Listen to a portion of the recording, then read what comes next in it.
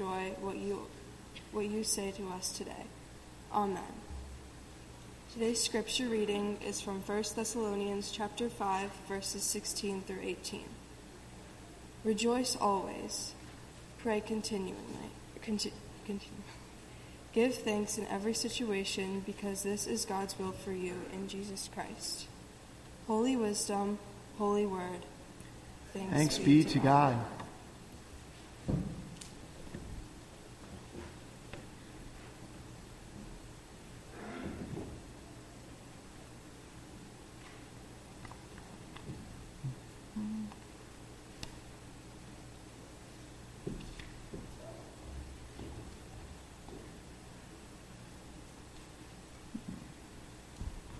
I'm not sure where Aaron plugged that in last week, so I'll let that be for now.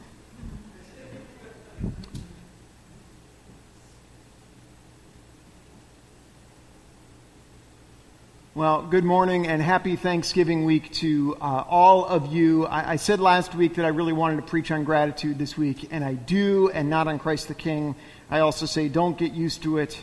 I expect we won't be doing this next year. But this year I felt the need to talk about Thanksgiving and gratitude. It's the week we're told to count our blessings. Now, I don't like being told what to do. I don't. And this may seem strange for my line of work. I actually don't like telling other people what to do either.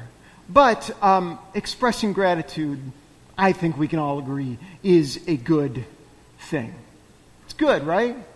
Because the truth is, we are surrounded by blessings all of the time, whether we recognize it or not, and more often than not, we don't even recognize them. Last week, I was at a preaching conference at my alma mater, Princeton Theological Seminary, and on the first morning there was a buffet breakfast in the seminary. The seminary has like a hotel, so I was at the seminary hotel, and they had like a buffet breakfast. You've been there, you know the drill, right? Food in these aluminum pans.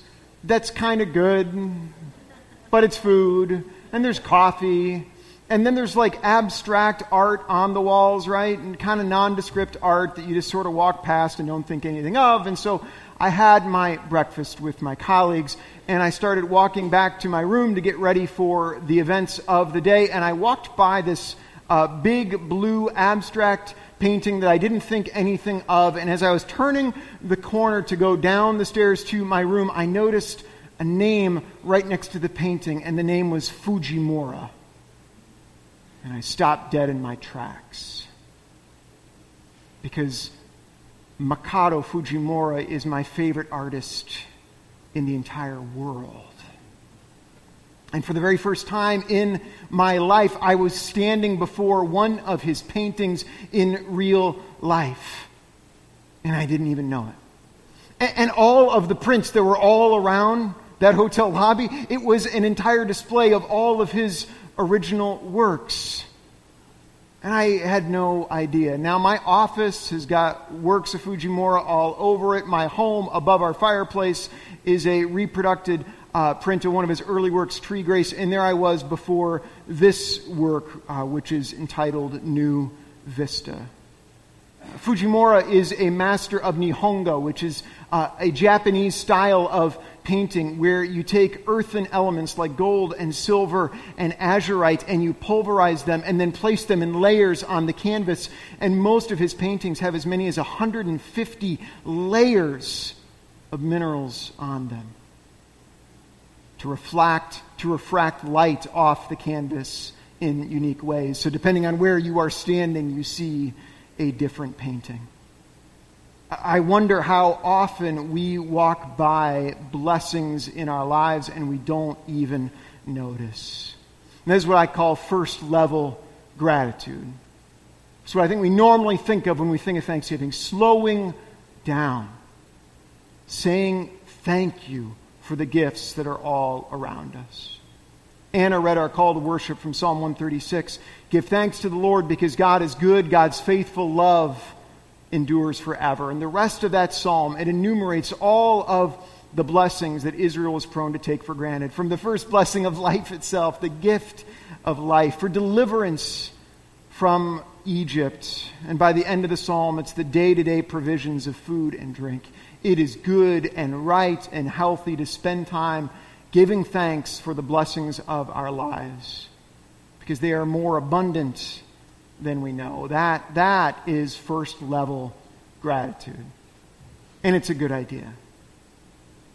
Next level gratitude.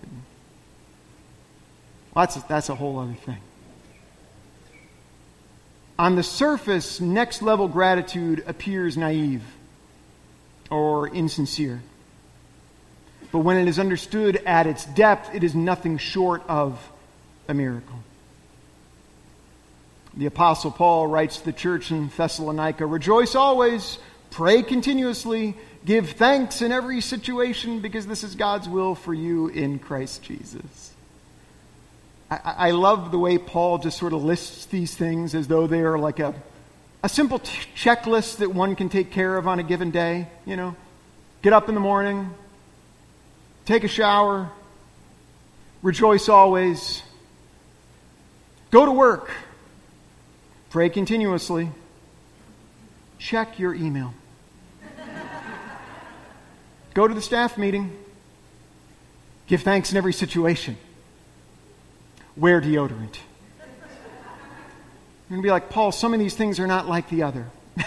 You put it in a list like that, it sounds so simple, as if anybody can just do this. But giving thanks in every situation seems impossible, if not crazy. How do you give thanks when your world is falling apart? Should you even try? Is that something we should even aspire to? Cloud Cult is one of my favorite bands, and they have a line in one of their songs that says, "It's easy to be thankful for the things you've got. It takes guts to give thanks for the things you've lost." That's exactly right. The songwriter, Craig Minowa, of that lyric, he wrote that song after his son Caden died at the age of 2. There's nothing simple about giving thanks in that situation. How do we give thanks for the things that we've lost, for the things that we most wish did not happen? It was Christmas 2007 when I first noticed something was off with my mother. Historically, she'd been a really good gift giver, one of those people who just kind of throughout the year would see something and think of you. And so she didn't like to give you things off your list, but instead to give you something that you didn't know that you wanted, and then you found that you were so seen in the process. And that year I came home for Christmas, and my gifts were terrible. They were awful. And I just thought, at the time, I remember thinking, like, they just don't love me, right? They're just not seeing me anymore. But now I look back and go, oh, that's the earliest sign I can point to of her undiagnosed Alzheimer's. She was only 57 years old at the time. That was 15 years ago. And a lot has changed in that time. She is still with us, but she has lost so much. Last week, my sister said that if anyone was born to be a grandmother, it was our mom. But I can only tell Asher stories of what his Grammy used to be like. How she could bring you to tears for the way that she saw you and cared for you. She was a counselor by trade, and I highly recommend having a parent as a counselor. It was an awesome, awesome gift. And be brought to tears by how well you felt listened to and cared for. And then a few minutes later, she could bring you to tears in laughter over an inappropriate joke that she told. She was passionate and fun and real, and she never settled for religious platitudes, and yet held on to her faith in the midst of great suffering. That version of her is gone now. Exists only in the memories of those of us who knew her and loved her. It's easy to be thankful for the things that you've got. It takes guts to give thanks for the things you've lost. Stephen Colbert is the youngest of 11 children in a devout Catholic family. And when he was 10 years old, his father James and his older brothers Peter and Paul died in a plane crash. And I know that his comedy is not for everyone. I'm going to ask you to put your feelings about that aside and listen to an interview that he did with Anderson Cooper in 2019. It was shortly after Anderson's mother had died. Now, when Anderson Cooper was 10 years old, his father died of cancer, and when Anderson was only 21, his older brother took his own life. So listen to these two people talk about grief and next level gratitude. You told an interviewer that you have learned to, in your words, love the thing that I most wish had not happened.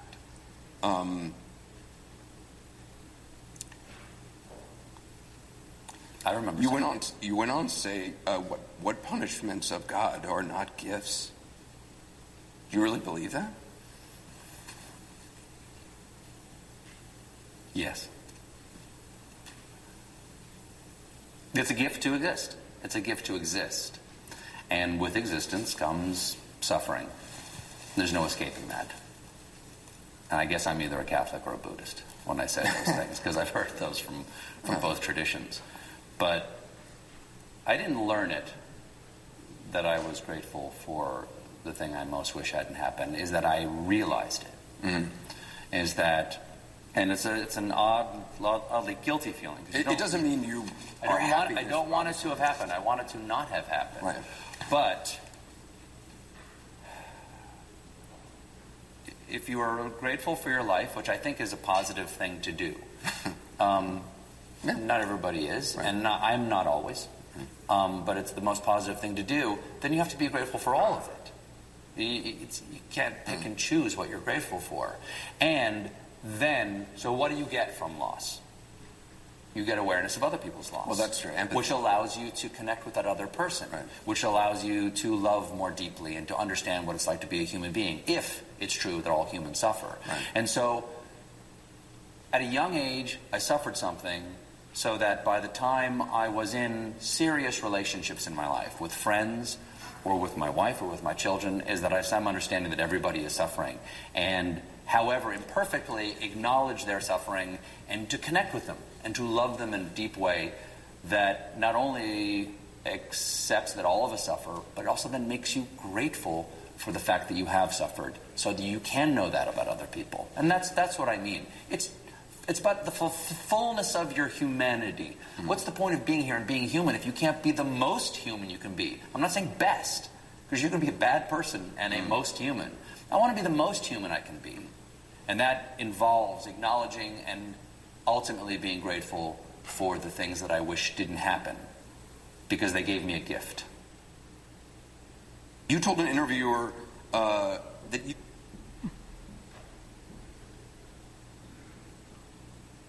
I'd simply never heard anybody talk about wish had not happened.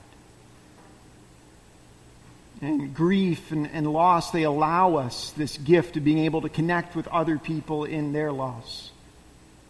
And suffering puts us in touch with what it means to be a human being, to know that everyone is suffering. And that connection can bring forth gratitude. Gratitude for the fact that you have suffered.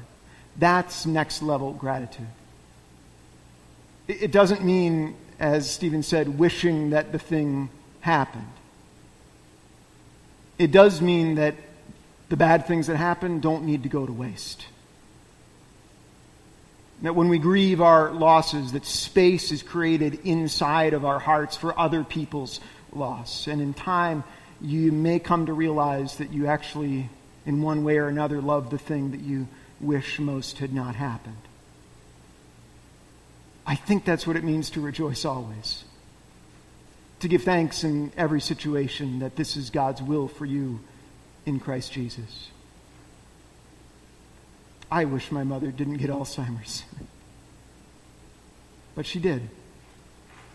And nothing about it has been easy or simple. And it's taken me a long time to be able to say it. But I'm grateful for the loss. Not always and not every day, but I'm grateful. See, my mother's been my teacher every stage of my life. And she's still teaching me how to be a most human. And I've wondered these last few years, are the last lessons that she's teaching me, are they the most important ones of all? In my most recent visit with her, I did what I do now, which is just spend time. Spend time being together. That's all that's left now. Simple existence. And it's a gift. There's no doing. There's very little talking. I don't know that she recognizes me. And I'm okay with that. Because I recognize her. I remember who she was, and I'm grateful for who she is. So as I left, I told her how grateful I was to be able to spend this time with her. And clear as day, she said back to me, I like it. I like it. I like it too, Mom. Because it's a gift to exist. And in all of our existence, in the good and the bad, we are fully and completely loved by God. And each day is a gift. And all of it is grace. And so for the gift of our lives, our whole lives, we give thanks to you, O God. Let's pray.